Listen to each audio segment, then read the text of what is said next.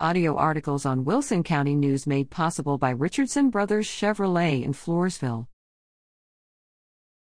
Floresville Council denies promoters' fund request. Video below. By taking no action on an agenda item April 28, Floresville City Council members denied city funding for a promoter.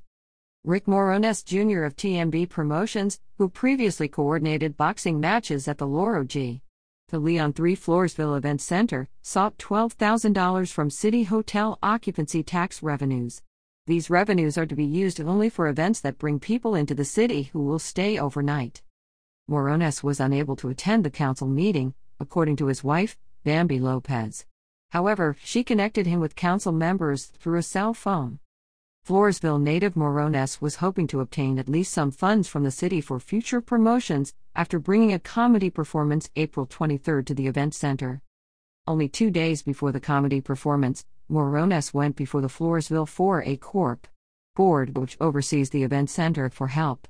In a split vote, board members approved waiving the rental fee for his use of the venue for the performance.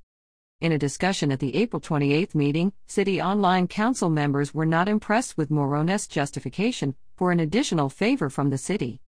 Morones initially said about 430 people attended his event, but later said only about 340 were paying customers. When Mayor Sissy Gonzalez Dipple said she would entertain a motion on Morones' fund application, no council member raised a hand. For other council action, see Meeting Watch on page 5A. Grips at WCNonline.com.